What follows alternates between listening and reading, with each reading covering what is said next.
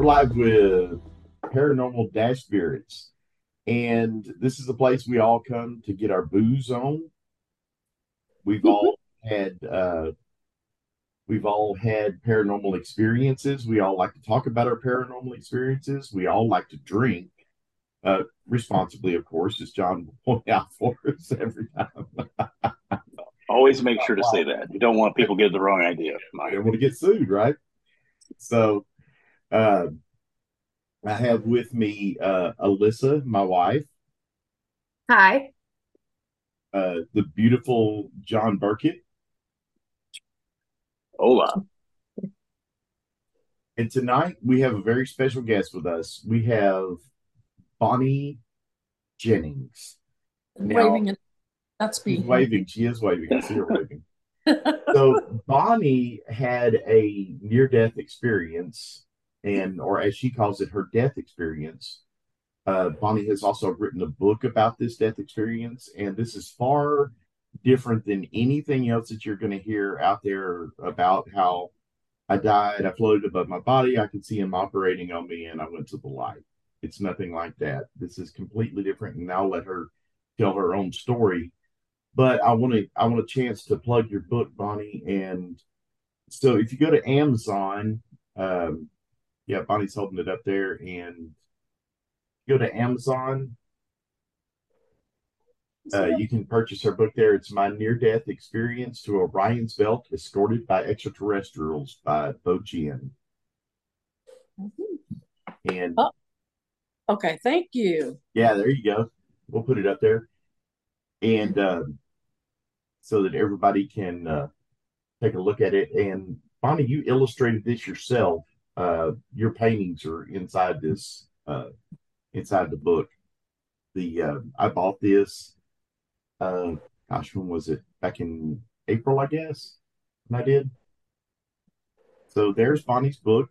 It's for sale on Amazon. You can pick it up there, paperback.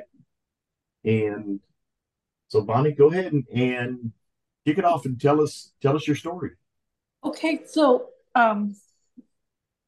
do you want me to go into my father part, or do you want me to just do the story part tonight? Let's do the father too, because that was in the I want to capture that as well. Okay. That That's again. really interesting. Okay. Yeah. All right. So, first of all, what I'm going to tell you about my book, about my life, is about me. I'm not here to convince you or try to tell you that you're wrong and I'm right. I'm in this world just like you are, and I'm just trying to put all the pieces together. And I'm not a know it all. I'm just here and I've experienced some odd things, and I'm sure you have too. And so I'm going to take you back to 1952, the year I was born. And it was in that year that I believe that, see, Eisenhower was president. And I believe, I could be wrong, the summer of that year, supposedly, he had uh, government meetings with extraterrestrials. Anybody ever hear that? Okay. Okay. So, I have, yes, yeah. okay. So I was born in the fall, October of 1952. And I bring that up because it's kind of explosive, or not explosive, but an invitation of an entrance. You were born in this year, and this happened, and this happened. And so, anyway, in World War II, my father was in the Air Force. He was a pilot. He crashed a plane. He said, I'll never fly again. And so the Air Force said, okay, you could become a navigator. And so he was in a bomber and he was a navigator. And when he was a navigator, he had to learn about the stars because they didn't have instruments back in those days to tell them where they were. They used navigators, and navigators, flew at nighttime, and they could say, "Oh, well, there's the Big Dipper, or there's Sirius, or there's Pleiades, or the Seven Sisters, or Orion's Belt." They told the pilot where they were in the world by the coordinates. And so that was his job, and that became significant to me as a child because he taught me a lot about that. Now, I have to tell you about him. My father, my mother told me, she said, you know, your daddy has a little bit of autism. Well, back in those days, you know, you just didn't run out and get a diagnosis of autism or whatever. They just, people with autism worked. I mean, you just, unless you were severe, you know, and he was a functional, above average autistic person who was gifted with mathematics. And so when I tell you that he's speaking to me, that's kind of an exaggeration because he spoke to himself and I was just there hearing. Okay. And I don't even know if he knew I was there, but he was just talking. You know what I mean? I'm just Right. sitting by hearing this. So I say, well, he talked to me, and it wasn't really like he sat down and said, now this, and this. So anyway, he was in World War II. He became a navigator. And after World War II, he somehow another government paid for him to become a mechanical engineer. And so he went to Georgia Tech and graduated from their program. And um, I was born in 1952 in New Orleans.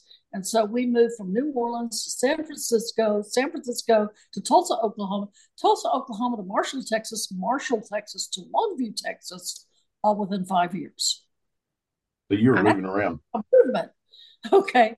And so what happened, he ended up at Thiokol Chemical Corporation in Longview, Texas, where they design missiles and rockets. This is right before the Vietnamese War started. So primarily, initially, he was designing missiles and rockets until the war started. And so the I was a kid. I was a child. I was 5, 6, 7, 8. I was early childhood. And I remember hearing my mother talk. They didn't sit down and say, your daddy experienced a UFO, you know, but I could hear them talk and I was picking up from their conversation. I was a quiet child, so I picked up a lot of things. And you got to watch out for those quiet ones because, you know, they're the ones picking up stuff.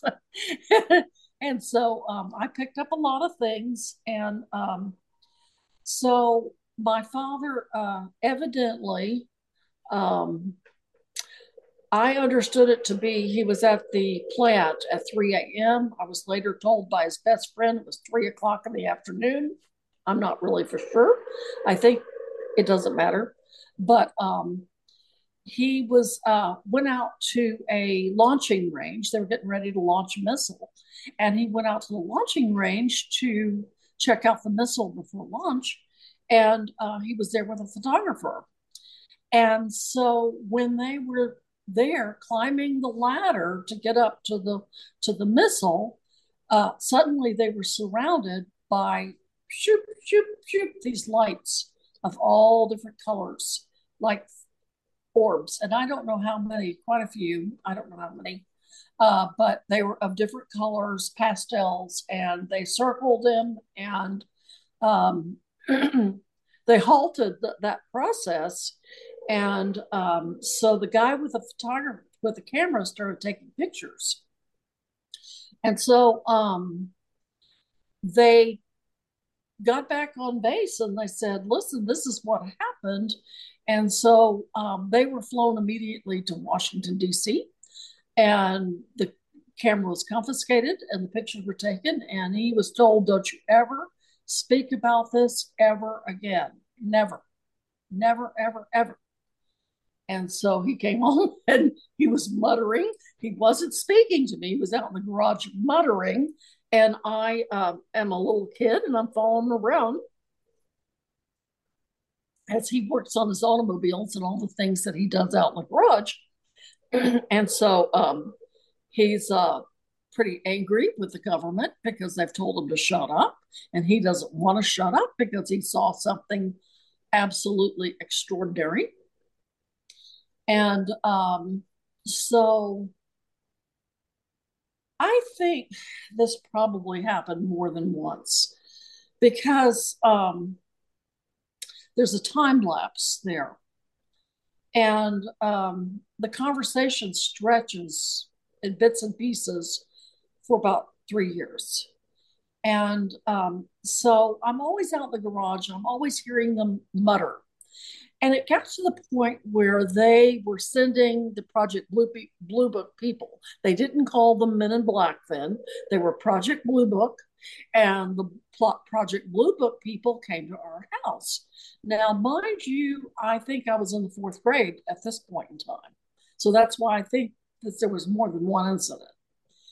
And so I'm in the fourth grade, and these beings, these people, my mother told me they were aunt and uncle that I've never seen, never met, and they never came back again. And they were never mentioned again. Okay, but she said they're an aunt and uncle, and they came with these horrific kids. And I think there were three kids. There may have been two, but I think there was three. But I was a pretty good kid. I sat and watched everything and listened. But these kids were like in the curtains, and they were crawling the curtains, and they were behind the couches, and they were looking under things, and they were in the closets without permission. And I know my mother is a control freak, and so is my father. And they're like beside themselves with these kids, and these two old grown up individuals never stopped them from doing any of this stuff. And one of them was literally climbing the curtains.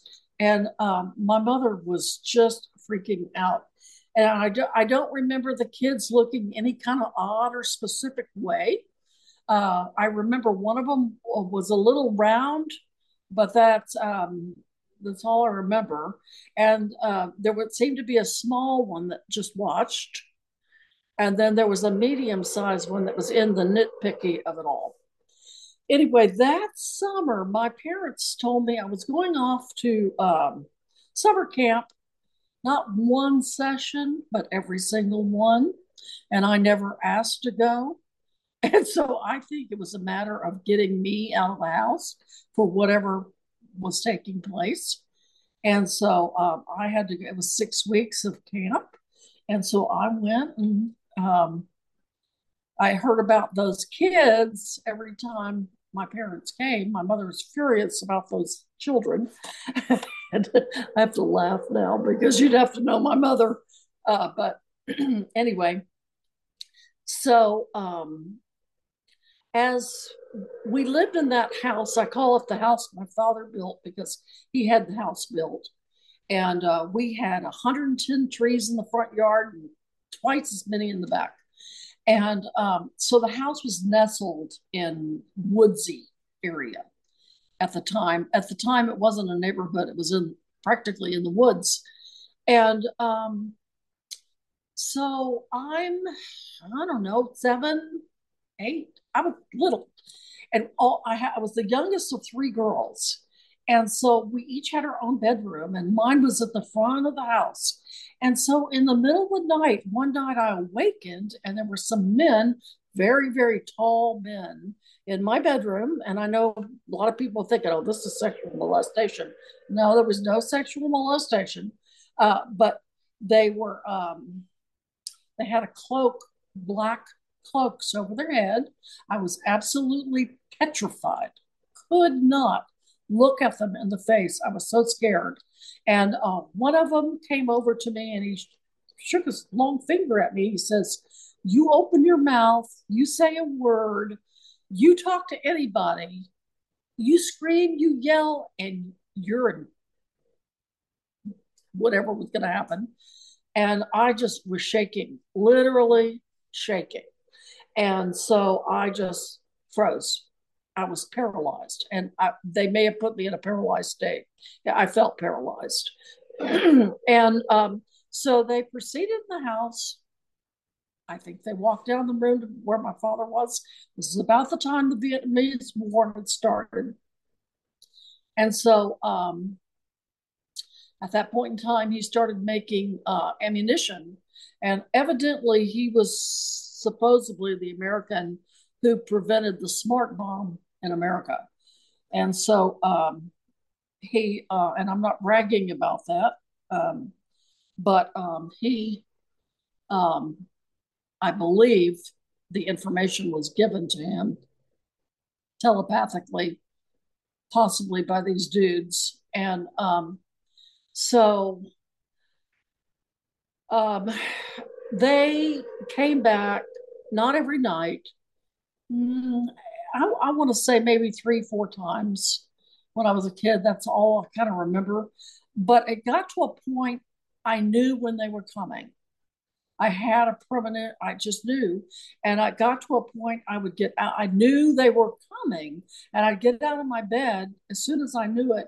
And I'd go just fast down the hall to my sister's room and hide behind the door.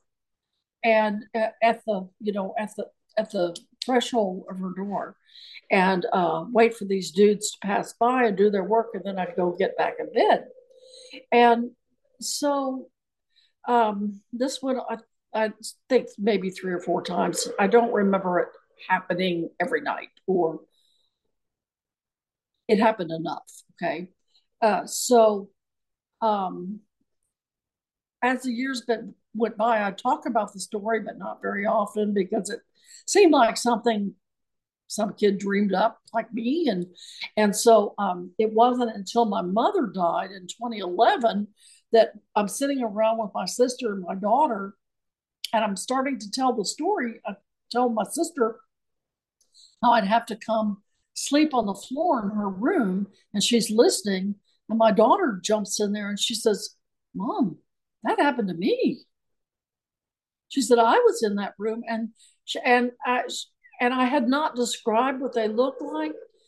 And so I said to her, I said, "Don't tell me anymore. Get a piece of paper. We're going to draw what we saw and let's compare them." And we drew exactly the same thing. The only thing is, she looked at their face. And they had told her, they said, "If you yell or scream, you say anything, your brother that's laying next to you in the bed, he is not going to live. We're going to take him and he's going to die." These were not nice dudes. These were horrible beings. And so I grew up knowing that there's some alien beings that are not nice dudes. Okay, And so, so I'm sorry, I misunderstood because when you were talking about these guys that were visiting, these aren't men then. These are not like no, Air Force these are alien tough beings. guys. These are alien beings. These are alien beings. Yes. But your sister actually looked him in the face and you didn't. Oh, Is that right? Because she said you said she looked him in the face, but you were yes. too afraid to. She wasn't afraid to look at him in the face. What So did she say the face looked like, Beaver? I asked her recently, and she told me, I think she said it was gray, very gray. I want to say I might be guessing. I want to say she said the eyes were red, but I don't know. I shouldn't say that, but somehow or another, I knew the eyes were red. But anyway, when and to a child looking up on a bed, that dude looked like he was 8 feet tall. Okay, but our ceilings were shorter because it was a 1950s house, so it had the regular 1950s ceilings on it. So they weren't really that tall, but um,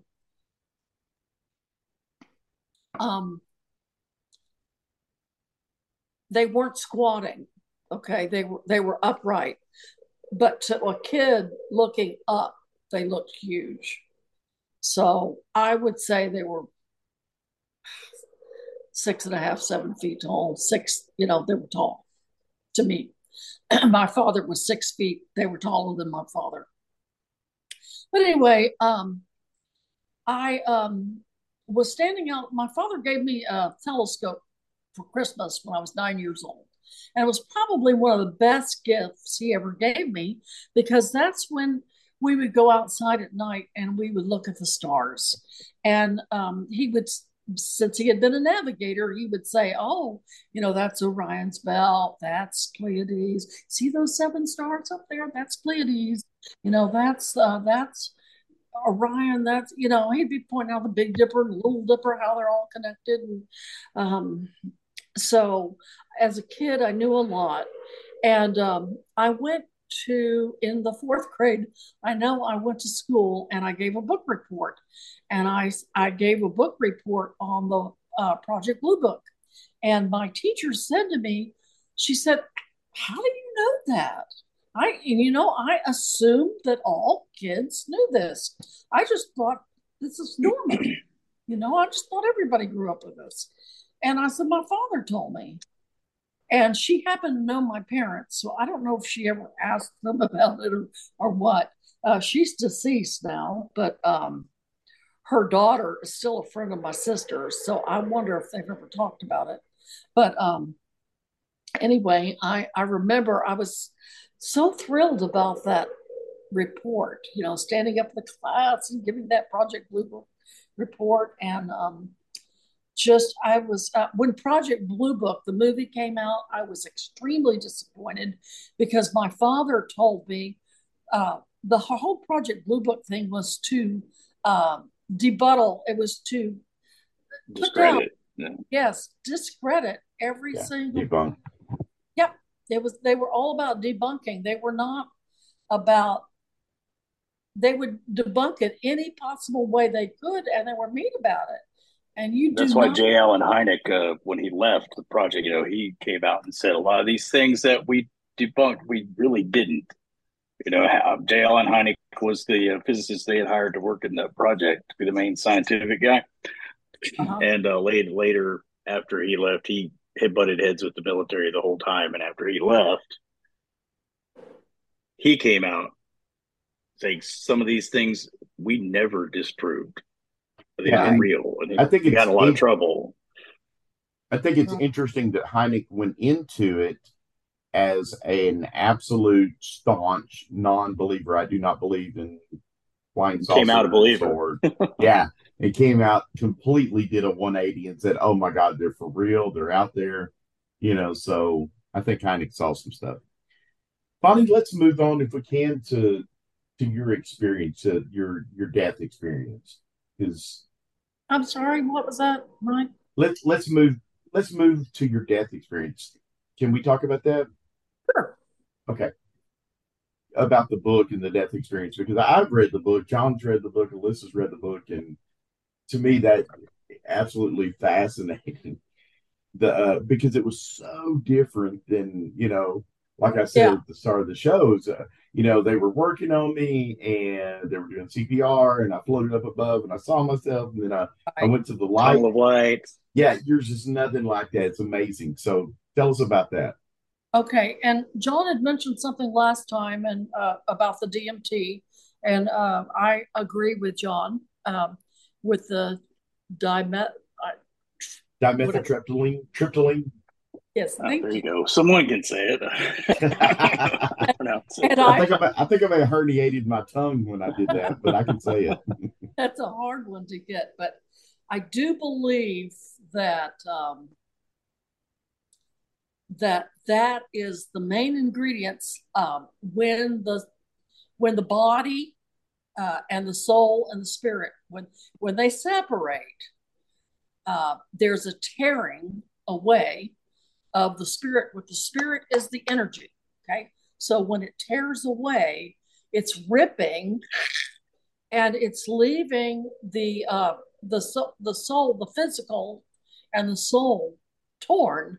And so as you're passing through all the cells that are torn with DMT, you're going through your own DNA, and you're reliving your life through I don't know how it works, but the DMT and the DNA mixed together, and you are experiencing what you experience. And so I think it's interesting that you bring that up, because if you've ever been around hospice nurses and they talk about the kaleidoscopic effect that occurs at the end of your physical existence, to where the person will start seeing their basically your life pass before your eyes, you know. And Right. so, and I think I think I I, think that you're I could think it's be a results you're of yeah. that. passing through your cells. Your life is coming out of every single cell in your body, and every single cell has experienced your life, all your beliefs, everything you've ever done, every look you've ever had from your mother or father, every dog or cat you've ever petted, every experience, eating ice cream, everything that you've ever had is in every single cell of your body. And so your life passes out of those cells through that DMT and you are released. Okay. I think the Right. DMT is the conduit, or if conduit, if you will, or the medium for the spirit to transcend or leave physical Or form. the Oh, catalyst. I have no idea. I know that we're I, I know that we, us, are okay. So I found this today. These are pictures that I drew a long time Just ago. lost you. you get Oh, screen You screen. became invisible. okay, well, um, I had the Celtic design up there with the three squiggly lines, and it means body, soul, and spirit.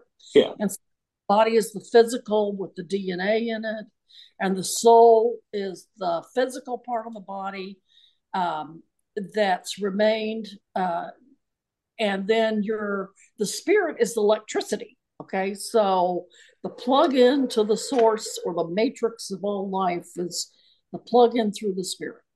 And so, anyway, as I'm getting into my story, because as I said in the beginning, my story is my story. It doesn't have to be your story. I'm not trying to make my story into your story. And so we are all our own beliefs and our lives. And so when our being passes through our body, we experience everything that we are. And so I didn't experience what a lot of people who are very religious experience. They experience the tunnel and the light and the going into the angels.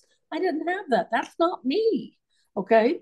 So I had the experience of um, waking up. Okay. So here I tell you, there's no timeline up wherever in the afterlife. There is no timeline. So everything happens right then and there. But because I had to put everything onto a timeline to make sense to me, that's how I have to tell the story. And I'm not for sure if this happened first, this one, because everything happened at once. So as I say, as I tell you, I find myself in a place that reminds me of a petri dish, and I drew a pod in my that I put in my book, and all my pictures I drew after my near death experience, which I experienced a brain injury during it because I was gone for over 30 minutes, and when I returned, uh, my brain tissue was injured. But anyway, so I drew pictures because I couldn't read or write. I couldn't do mathematics. So I had to do something. Anyway, I keep jumping all over the place and I'm sorry. But so I found myself in a pod or petri dish. And inside that pod, there's absolutely no color. No color whatsoever. There's no gray, no black, no white, no nothing. There's no walls. There's nothing to cling on to. I remember it was a little thick. Something felt thick. And I was totally alone. And so I'm like, I guess I'm waking up. That's what I think. I'm waking up. And I say, hello, am I alone? Am I alone? Where am I? And so a being, I think was probably robotic, came over to me and lifted me out of that. I don't remember being lifted, but went from one place to another. And so from there, I'm suddenly um, I'm suddenly in a white mountainous area with red blood coming down off of these mountains, and there's a stream of red blood. And I said, "Am I in hell?" And, and this Asian being looked at me and he says, well, do you think you're in hell? And I said, well, no. He says, well, then you're not. And so here I want to interject what we were just talking about. Whatever you believe is what happens to you at death. Okay. So if you are one who's really into hell and demons and this and that, that's going to happen to you because that's what you're focused on. You're in trouble, Mike. I was gonna say, I'm gonna end up in some place with it's ghosts and with werewolves and with strippers and cocaine. You might, you just might, but you just have to remember that you are in control when you get there. And you just remember that I'm telling you that now, that because there are some scary places. When I'm there in that mountain and those brains are coming everywhere, I'm like, where am I? He says, well, you're at the cleansing pool. I said, well, what's the cleansing pool? He says, well, these are brains and I'm washing them. And I said, oh, All temperature cheer. I said, well, does it hurt? He said, did it? I said, well, no, I don't even remember it. He says, okay. He says, every time you move or go to a new place, a new ascension, you ascend, you'll be cleansed. And I said, okay, all right, that didn't hurt. That was painless. And so with that, I was gone from there. And I am standing at I'm standing in the desert, a real gold desert. There's no temperature. There's a little wind blowing, and I'm looking out. There's no animals, no people that I know. I see a big stone, huge, moving towards me. And I watch it move, and it moved right up to my feet, and it's circular. And I look at it, it's black, and there's nothing on it, absolutely nothing. And I suddenly look down, and the 5 to 6 o'clock place opens up like a little door. And before I walked through that door, I thought to myself, is this my life? And is this where I'm at 12 o'clock? It'll be end. Or I said to myself, is this one of my lives? And is this so I knew at that point there was a question about, right, you know. So anyway, I said, okay. So I walked through the entrance, and I immediately I saw somebody I knew. I was still in the desert. And it was a guide who I knew. I mean, we didn't run up and hug, but it was like, hi, how are you? You know, blah, blah, blah. And he had crystal blue eyes, or crystal light blue eyes. And he said, he didn't say too much. He reached down to the dirt, and he held up some dirt in his hand, and he let it slide out of his hand. And I'm like looking at that dirt and that sand and all those bits of beautiful iron ore and silvers and golds and sparkles. And he put some in mine, and I did the same thing. I looked at dirt for the first time like I'd never seen dirt before. And right, it was like, be aware that there's so much beneath your feet that you are unaware of. You know, there's right, a universe beneath you. And so I didn't get that at the time, okay, but I see it now. What he was saying, beneath your feet are billions of, you know, I mean, so over the top, you can't even think about it, you know. Mm-hmm. So, oh, by the way, he doesn't correct me. Okay, if I ask a question, he doesn't answer me. The only thing he'll say is, what do you think? And if I'm wrong, he doesn't correct me because he doesn't want to answer me. He wants me to answer myself. I think that you, Bonnie, obviously you and I have talked about this before, but this is one of those places I think that that what you experienced and what I have experienced in as far as my beliefs system, shamanic belief system, that there's a huge correlation between what you just said and in the shamanic belief. When you ask a question of a guide, a spirit, an enlightened guide, then you don't really get an answer, a yes or no. It's like, well, what do you think? And so they Right. guide you in letting you decide what you're going to do. But go ahead. I'm sorry I interrupted. No. That's good. I'm glad you do that because it makes me, recognize things. But it's like there, I know looking back that I answered things wrong, but he didn't correct me. And so 3.5, 4 years later, I can say, I was wrong about that. And so I can go and correct whatever I thought, you know? So Right. yeah, I think you're right about that. They're not there. They know you can figure it out. They're there for you to figure it out. They're there to guide you. And so at that point in time, um, he said to me, okay, let's go to see the places that you love. And so I said, oh, okay, let's go. So we were at Samaria. We stopped. I do know we went to Samaria first. Okay. And the Sumerian tablets were there. And I saw them and I ran to them. Now, I didn't know it then, but now when I reflect back and I saw those tablets, I knew that I had lived then. I knew that I had been a part of that civilization, and they were very familiar to me, and they were very important to me. And I could read them, and I can't read them. I now look at hieroglyphics at the pyramids to try to look at them. I look now to see if I know what it means because I knew all of that during my near-death experience. Right. And so far, nothing has come clear, but we're at least I'm looking at it now.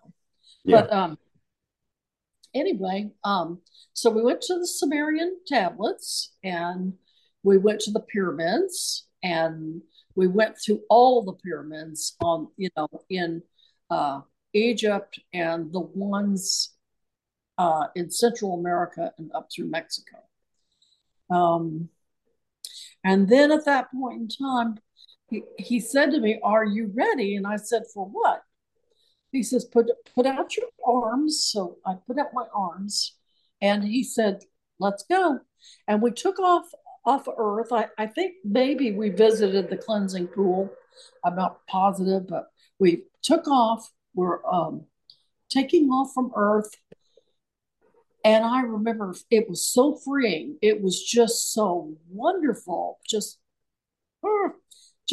absolutely flying through the stars and the galaxies and Mm-hmm. just so we got up to Orion's belt, and when I looked at Orion's belt I saw this huge starship, gigantic, and I thought, oh my god, okay, but I wasn't frightened. I mean, I it just seemed normal. And so I said, okay, let's go. And so we went inside and we went into a room, and in the room was a table and a chair, although there were not physical. I knew there was one. And so I do remember there were lights coming from underneath the table and from underneath the chair. And I have temporarily had a seat.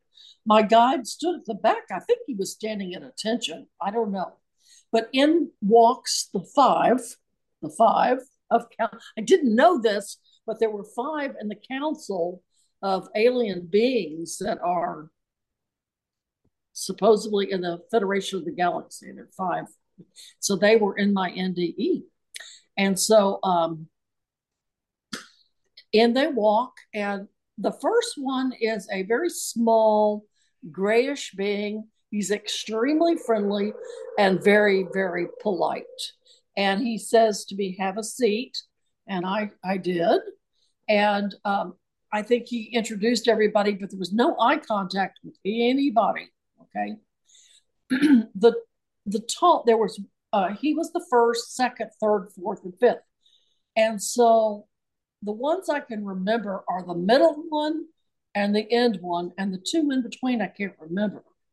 But I do remember the one at the very end was a tall, tall white. And I say tall white with absolutely no eye contact. Little did I know that through a friend of mine who's done a study of this, told me one day tall whites give no eye contact. I said, what? So she verified to me what I learned in my NDE. And why is that? Because according to her, tall whites don't give eye contact because it has to do with their children. That anybody gives them eye contact, that means that person is after their children and they will kill you over it. So I'm like looking at her like, what? Why won't you give me eye contact? And so she never looks at me, or he. And then the one next to him, I can't remember. The third one seems to me to be kind of birdish, beakish, bluish. And then the next one I don't remember. And then the small gray guy. And I would love to be hypnotized to see if I couldn't come up with those two beings because they're important to me. So anyway, they are giving me, I guess, my life report, which I don't remember because I have a tendency to forget things that are bad. So it must have been pretty bad. So I don't remember a thing that they said. And they asked me to read some binary code for them. And I said, I don't read binary code. And they looked at me like, really? And I said, well, I don't. And so they handed me a stack of papers like the old 1990s computer paper. And they said it had binary code on it. They said, read this. And I'm like, well, I don't read binary code. And so I looked down at that paper and suddenly I'm reading binary code. And I do remember that is their method of finding or locating beings through time in the universes or on our world through binary code. So they said, okay, come on. I guess I passed that. They were much friendlier. I have to say, before that all started, that they weren't all loving and kind and friendly. They weren't mean or hostile. They were just very professional, you know? And so at that point, after the whole interview, they said they were friendlier, they were lighter. And they said, come on in with us. We're going to take you to another room. We want to show you something else. And so they took me to a room with these alien beings that were having a very good time. And they were sitting around just kind of joking with each other. But they showed me, when I walked in, they said, we're going to show you some star charts. I said, okay, I'd love to see that. And so they opened up the sky and they said, identify places. And so I started identifying places. And after that was over, they said, okay, you're free to go. You can go wherever you want. And I got to tell you, at this time, that book of paper from the 1990s with binary codes, these beings took that paper and they burned it. They lit a fire to it. And they burned it, and it went into the starship, and it just they enjoyed that immensely. I don't know why, but they found a lot of humor in that. I don't know. I don't understand it, but they did. They were amused by it. And so anyway, they went to the back of the starship and they said to me, well, you're free to go. So I guess I passed their whatever. And they said, you can go anywhere you want. You are free to go. I said, okay, well, good. And I remember taking off. And I have to tell you here that my sister was in the hospital room with my two children. And my sister was telling me mentally, and I could hear her. She was saying, Bonnie, it's not your time to go. My late mother, she's a mother, she said, is telling me that you can't go. It's not your time. You've got to come home. Who's going to take care of all these animals? You've got to come back. And I said, well, I don't really want to come back. I really did not want to come back. And so I just, we took off and I took off and I was flying along. And I did have somebody with me, a male, but we weren't communicating, but I did know he was tagging me. I think just in case I got lost or something, he would be there if I wanted to ask a question. But there was no communication. And I got up to, I wrote moon or a moon in my book, but it was a planet. I sat on the side of the planet and I watched the Elohim, the Bible Elohim, make or create a nebulous. And when I say Elohim, I mean the plural, the Hebrew word plural that means gods. So the Elohim was creating a nebulous, and it was God's plural making it, and it looked like a witch's wand, a long wand that had sparkly lights coming out, and it was just boom, boom, like painting a picture, like a masterful painting of a picture, and just using those lights and throwing them, and it was having such a good time, and I just really enjoyed watching it. It was just like, wow, this is really cool. And it was just so cool watching it have such a good time. And it seemed to say back to me, you see, there is no judgment. We, Right. we just, we're supposed to love, that's it. That's the bottom line, is love. And so anyway, I could, in the back of my head, I'm still hearing my sister, please come home. We need you to come home. It's not your time. And so I had watched them. Oh, and I got to tell you, I always forget this part. It's really a good part.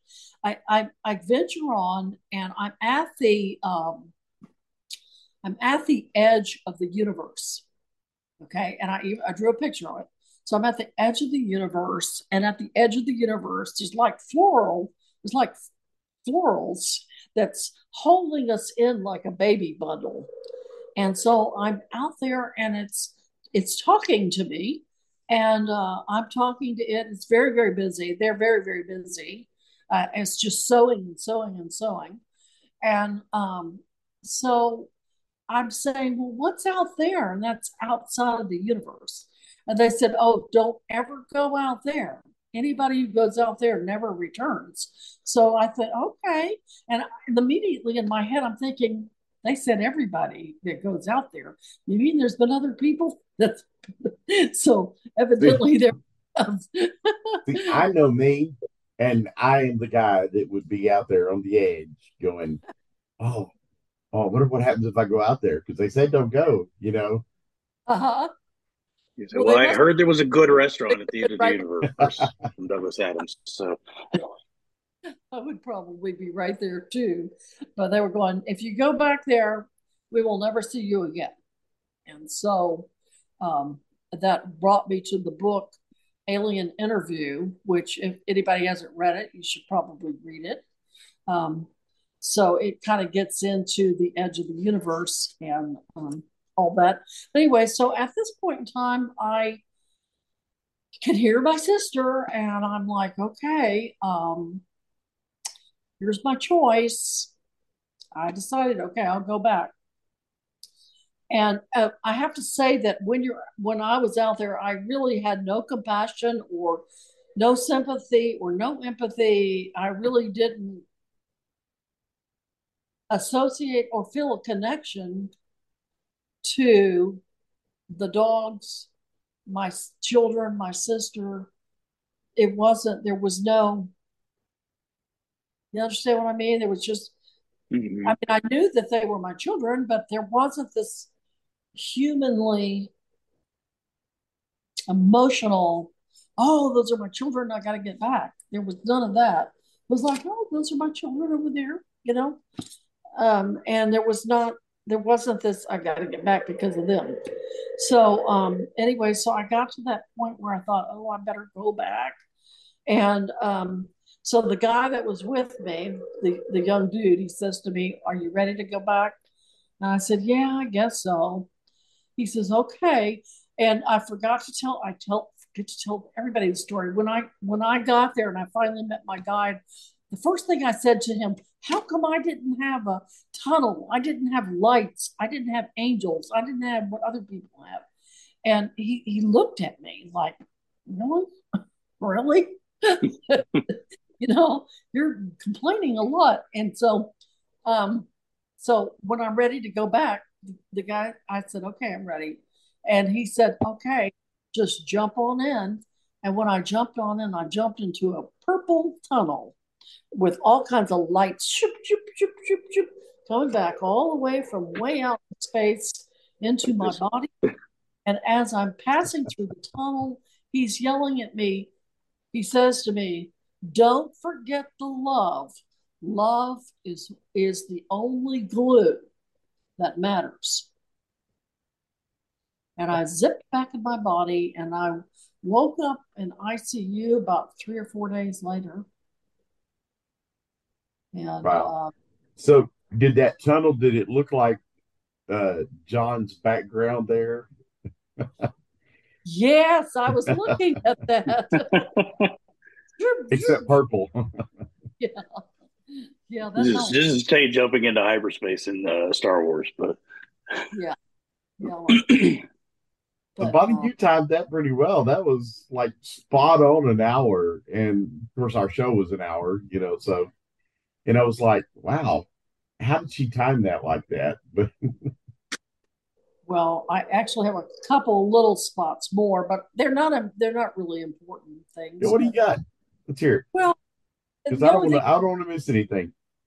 Okay, well, 11 days later, I'm having what might be another heart attack, and I um, I'm in my room and I'm alone, and my brain's fried. Okay, I'm thinking I'm not a childlike, but I'm not then what I am today, or I'm wasn't then what I was the day before. But I'm thinking to myself, okay, why didn't I just stay then? Why isn't it coming back to get me? That doesn't make sense. And so um, I'm I'm very present that there is a force with me that's waiting there for me. And I drew a picture in my book. It doesn't exactly look like that, but that's how I can describe. Mm-hmm. And after that was over, the nurse came in at midnight. She says, your second, forgot what the name of it is. They do 3 cardiac enzyme tests to see if your right, heart. your troponin, yeah. Yeah, yeah. Second was clear. And so I looked up at that dude and I said, "Listen, I'm staying and you need to go." And he gone. But he did show up again about 6 months later, when I had another reaction to something.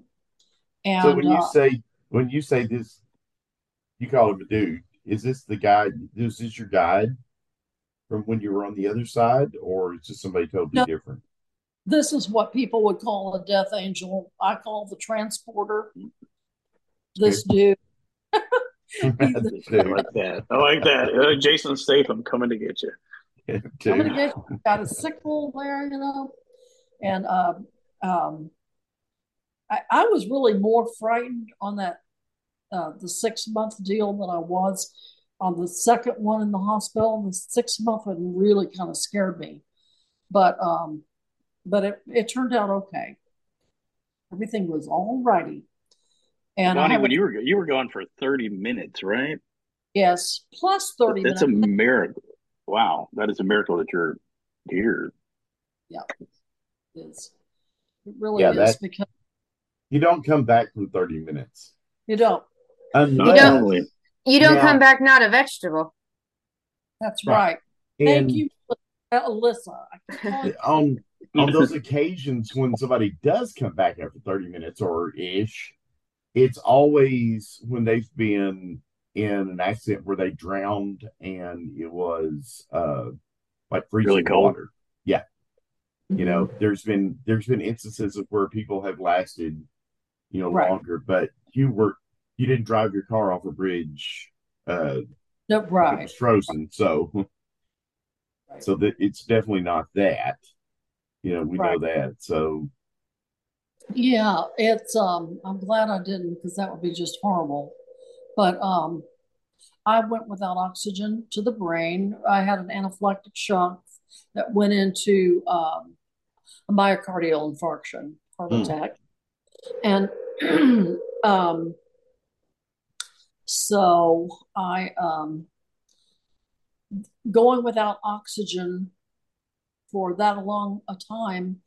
As Alyssa says, she's a nurse. I'm a nurse. I mean, that's why the EMS tells you you must be there within 4 minutes because within 4 minutes of without oxygen, you lose brain tissue, and you can be in rigor mortis within an hour.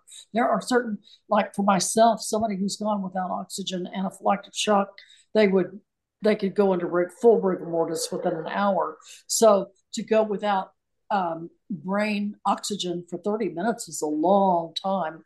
And in fact, both of my legs are numb. It's really horrible.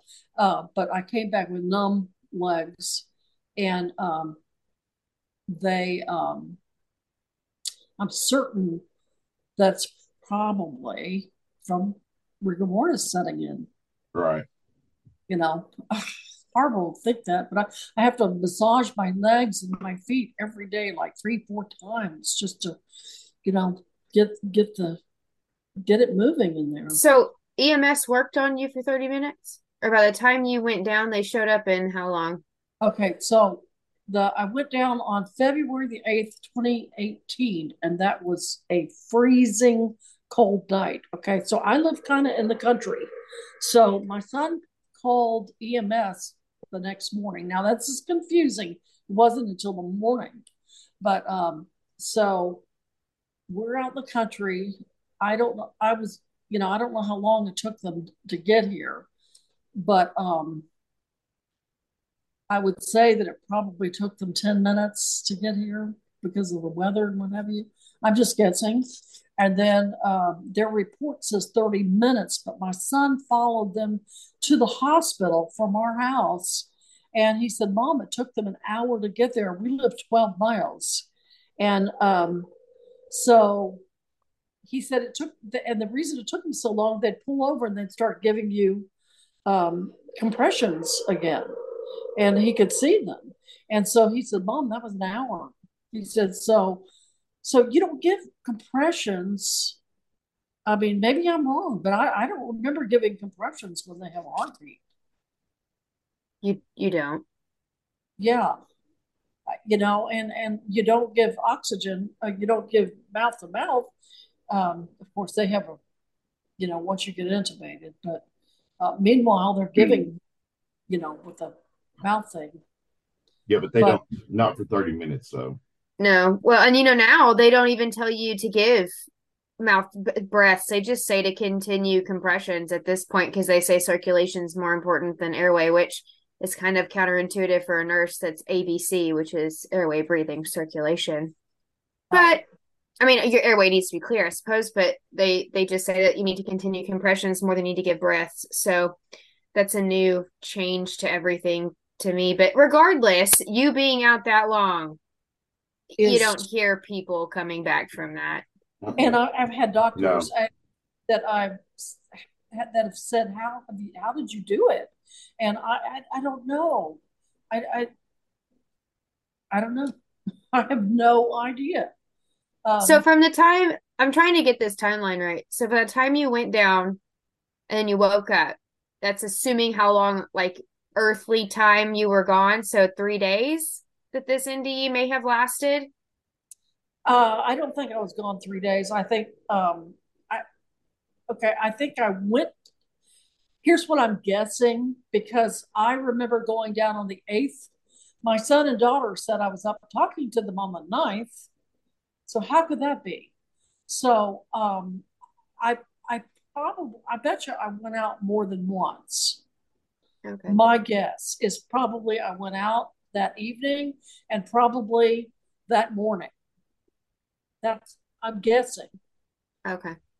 What else could it be? Because unless I was in a ghost form and they saw me in ghost.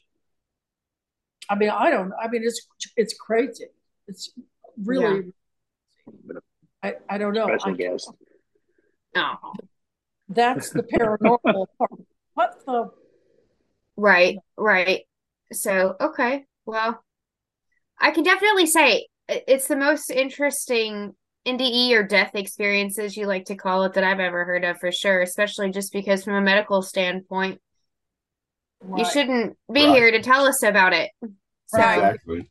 And thank you for saying that because all the time NDEers are going on and saying, I was dead for 3 days. I was dead for, I was dead for 20 minutes. And okay, I'm like, well, where's your brain injury? You right, know, Right. right. you're gonna have a brain injury. If you're gone Yeah. 4 minutes, The you're gonna have body a doesn't work that way. The body does not work without oxygen. that's The right. You Oh, gotta have no. yeah. Bonnie, and I Yeah. thank you so much for sharing that with us. I Your story. I want to pop up your book here again on the thank you. screen so everybody can see. Um, you guys see that? Yep. Yep. Thank Okay, awesome, cool. You plug this. This is at it's at Amazon. You can pick it up. John's got a copy. I've got a copy. Alyssa's got a copy. thank you. Um, this is a great. This is a great book. It could because if for nothing else, it tells a different story. It gives a different perspective than what we've seen before, and I I have love that. thank you. A lot of people have called me a liar. She's making it up, blah blah blah blah. But hey, I've got the medical records. Right. Uh, I love that you illustrated it yourself. I That do I too. I loved think that's that. cool. So that was part of your therapy, wasn't it? Yeah, one of my best friends is an art therapist, and she said, "You got to illustrate. You got," and I can't do that. How can you do that? Because when you're there, you're not in a 3-dimensional world. You're seeing everything. You're in the dimension. You know. Right. So, John, that's another topic that's kind of interesting about the Matrix. Kind of, you are actually you're not in a 3D world. You are right there inside the cell. In that Yeah. next dimension. Now, did Yeah, you draw before this? Could I you, did. were you an I did. artist? Yes, I did, but I not to this level. Okay. I would have said that I was okay artist, uh, but I don't know. It, a little, I'm not a Van Gogh or a Monet, but there's some substance to it that I really think that some people should probably pay attention to, and it helps me um, get me down on paper. Yeah. It helps me explain things. I think it's Right. interesting that you use the painting like that to express yourself. When you talk about you come back and you go, man, I had to learn to talk all over again, I had to walk all over again, I had to learn to Right. write all over again, and yet you were still able to draw on that ability to And paint that and draw. And with it, I think that's amazing. I couldn't even count to 100. Okay. I was amazed today. Mhm. I had forgotten how to count to 100. I couldn't imagine how anybody could forget counting to 100. But when you have a brain injury like that, when oxygen is depleted, there are things that go away, and you have recovered amazingly, obviously. Let me share again over on Amazon. Bonnie has a book for sale. It's My Near Death Experience to Orion's Belt, escorted by extraterrestrials by Bo Jin. I assume that Yep. is your pseudonym, Bonnie? Bo Um, Jin? it's That's not, what you write under? I So was you're not sharing her book, you're Yeah. sharing your screen. You're sharing a picture of a swamp, maybe? Yeah. That doesn't make any sense at all. Why would I do that? I don't know. Well, you've got You're a scary sharing your swamp behind desktop. you.